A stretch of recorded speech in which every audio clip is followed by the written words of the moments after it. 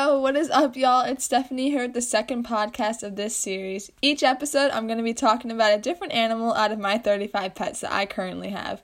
Yes, you heard that correctly. I have 35 animals in my house, or let's just say in my backyard, because most of them live out there.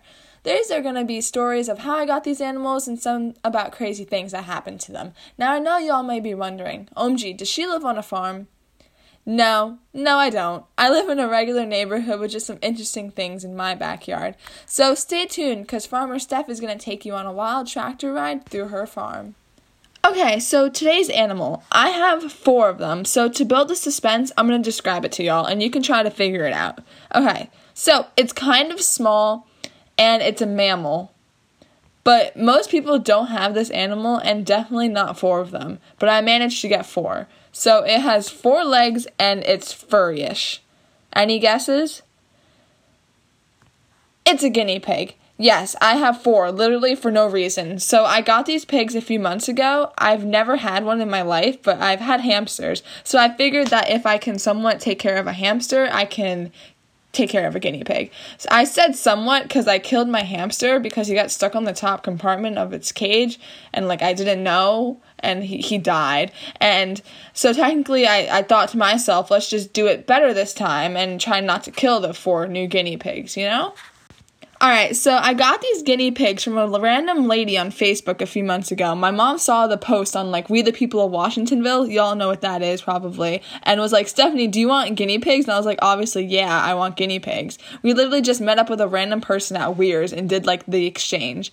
At this point, I had 4 guinea pigs and no cage and no supplies. I feel like a bad pet owner because I literally did 0 research on these animals and just, bought it thinking I can take care of it. But I did it anyways and ended up with 4 babies, so.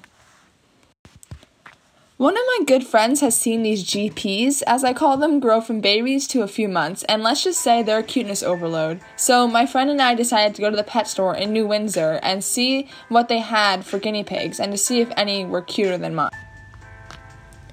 Okay guys, so I'm here with Marianne, and we actually went to the pet store and we went and looked at guinea pigs. Marianne, how do you feel about guinea pigs?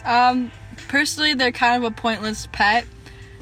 Actually, in, South America, they're seen as a delicacy, and you can eat guinea pigs, and they're, a rodent that just roams around, so they're kind of like chickens almost, You just pick them off the street and just eat them? Oh! It's crazy.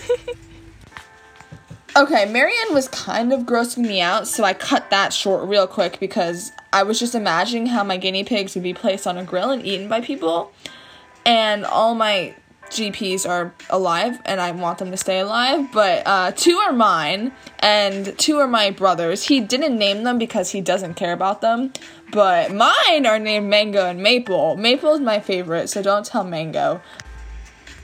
Here's something funny I thought y'all would want to hear. So when we got them from the lady, she didn't know what gender they were because they were so young. And as of right now, I literally have no clue. That's why I picked gender-neutral names, because I just don't know. But 2 guinea pigs are in one cage and 2 are in the other. So, if we all know how science works, I could have babies, and I just don't know. But I don't want babies. Yes, they'll be cute, but, I don't want 4. I just want my 4. I don't want more.